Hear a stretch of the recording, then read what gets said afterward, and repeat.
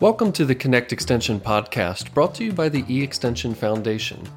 eXtension is a membership-based nonprofit designed to be the engine fueling U.S. cooperative extension's advancement in making a more visible and measurable impact in support of education outreach from land-grant universities and colleges located in every state and territory.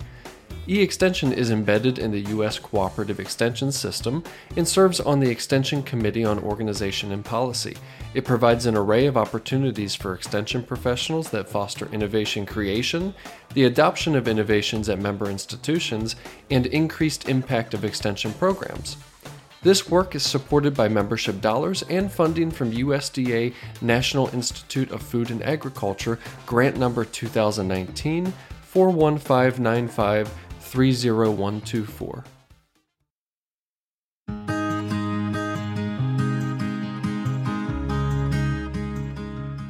I'm Aaron Wybe, your host for today's podcast. Today we're going to continue discussing how some extension professionals are handling their field days in the wake of the COVID-19 pandemic. Just like our previous episode, we are touching base with some folks that participated in our Connect Extension virtual chat on field days back in June. Today, we have two wonderful guests from North Carolina State University. We have Jen Fawcett, an Extension Associate, and Laurel Kays, an Extension Assistant. Welcome to both of you.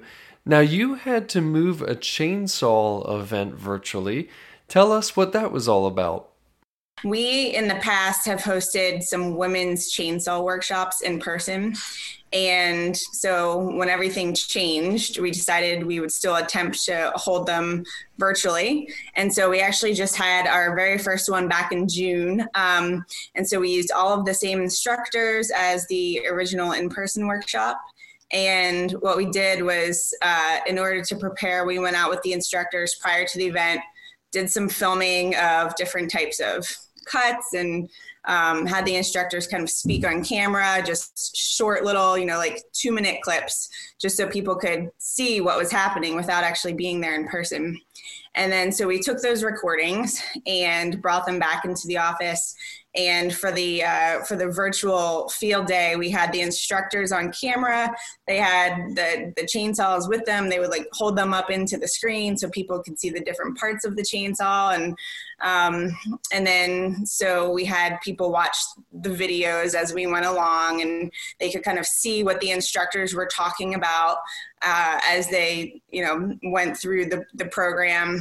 And then we had a breakout room where it was a much smaller group. So we had 2 instructors, and so one in each breakout room, and the participants were split in half, where half of the participants would ask questions of one instructor and the other half would, so it was a much smaller setting, a little more intimate, where people could really ask questions that, they might want to ask, not in front of the larger group. So that worked out pretty well. What did I miss, Laurel?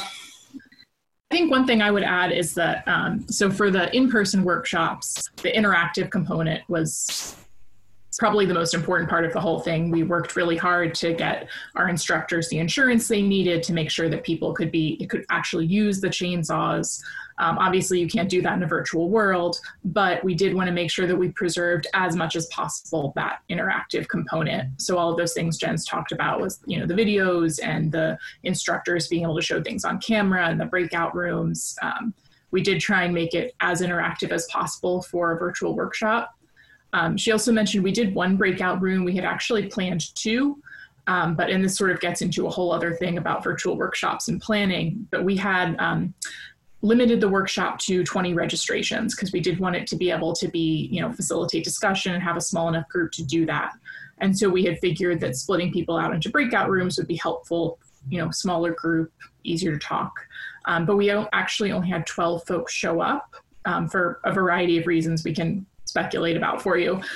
But so after we did the first breakout room, we asked them, would you rather be all together and have all of the instructors talking and talk to each other? Or do you want to have a second breakout room? And they all unanimously felt like they just wanted to stay together. So that was unplanned, but seemed to work out really well for everybody. So I have to ask, for an event that is typically done in person for obvious reasons. What are some of the challenges, or what were some of the challenges of doing it virtually? Well, that in itself was probably the biggest challenge, is just not being able to have everybody together. There's nothing beats an in-person learning, and so we tried our best to do that in this virtual setting. I think it went pretty well, but people just didn't have that hands-on experience that they would have gotten in the field.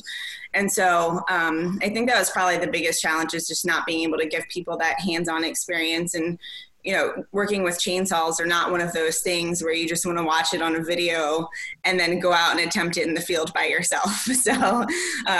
So we still encouraged everybody for sure to go out and with somebody more experienced, and when they do go out in the field, to make sure they get that proper hands-on training in the field as well. We also had some challenges with technology. So when we were videoing in the field to prepare for this, our battery for our camera was not working properly. And so we had to kind of switch between cameras, and then the batteries for the speakers died. So then we had to try to figure that out and work with the audio. So a lot of it was just kind of more technology issues than anything. I think also just like not knowing, for the in-person workshops, we had a pretty good routine nailed down of like the time frame and the day of the week and all of that sort of stuff. And for a virtual workshop, the way your audience responds to those things is just different. And obviously there's a lot of things going on in the world right now that, may mean that if, someone's planning to attend a virtual workshop, they may just need to drop that and take care of this other thing that's happening. So I think I talked about earlier the folks who didn't show up. Those are folks who had, paid to attend the workshop. It was not a big fee, it was $10, but still, when you're at home and something comes up, it's just a different situation than if you're planning to go in person and attend something. You're a little more committed, I think. I'm just curious, did you find that there were any benefits to holding this virtually? Definitely the breadth of people who could attend.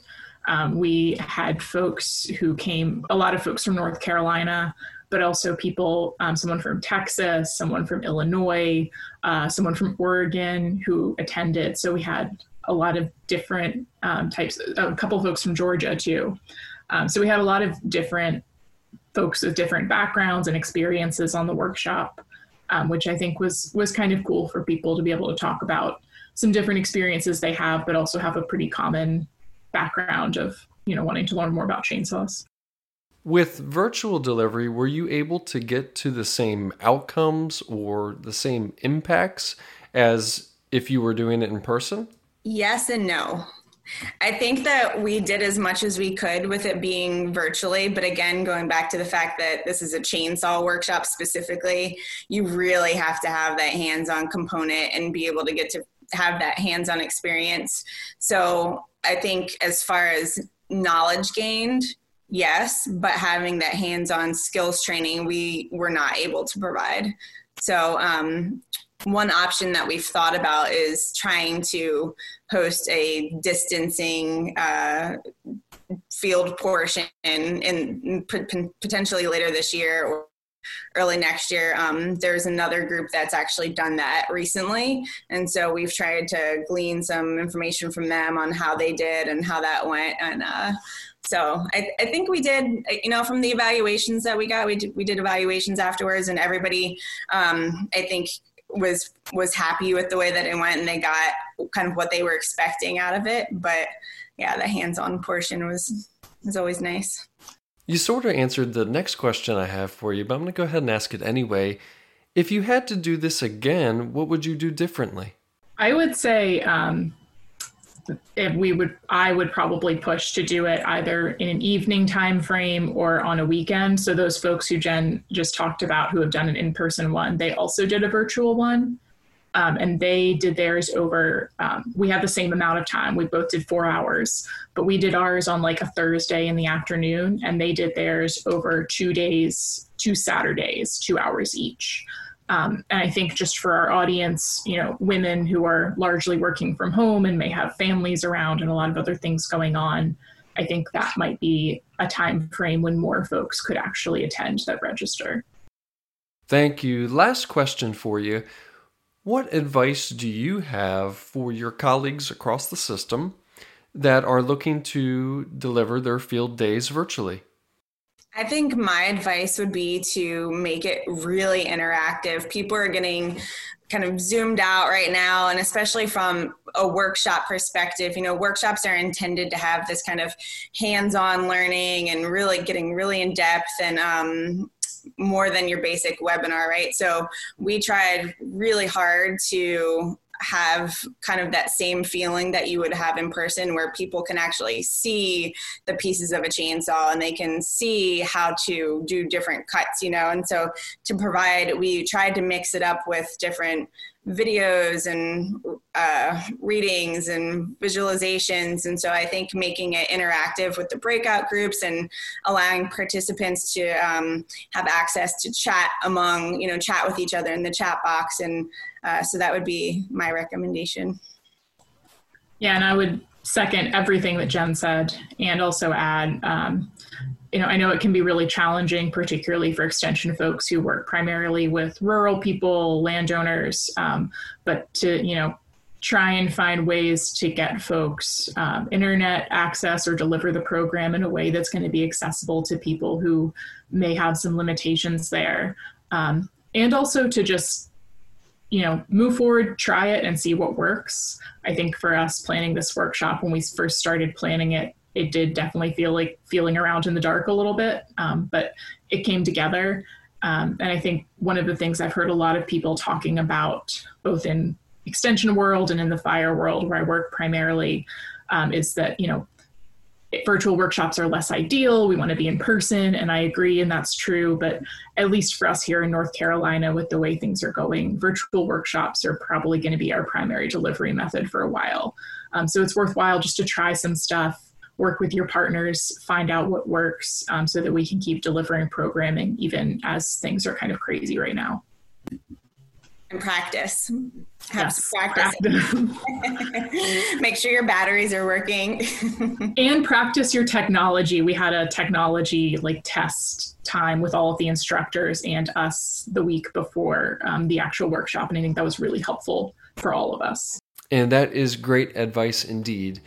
I want to say thank you to both Jen and Laurel for taking the time to join us today. We are going to stay on this topic of virtual field days for the next couple of podcast episodes. Before we go today, I just wanted to mention something that was brought up in conversation with Jen and Laurel after we discussed virtual field days, and that was using Connect Extension to advertise webinars, online events, and other offerings that you may have that you want to make available to other cooperative extension professionals across the whole system and to the public. In Connect Extension, we have something called the Learn Calendar, and that's available for anybody across Extension to use, regardless of your membership in the E-Extension Foundation or your institution's membership in the E-Extension Foundation. When you post an item to that Learn Calendar, what happens is it triggers a notification system that goes out to everybody that has an account within Connect Extension, which is right now sitting around 3,000 extension users. And then what we also do is we put together the Connect Extension Weekly Digest that goes out on Mondays, and that's sent to about 17,000 folks across the system. We have heard from individuals that are frequently using the Learn Calendar that has really helped drive participation to their events. So I just wanted to make sure that you are aware of that. It's a tool that's available for you to use and something that E-Extension supports. Again, thank you. We hope you have a wonderful rest of the week, and we'll see you on the next episode.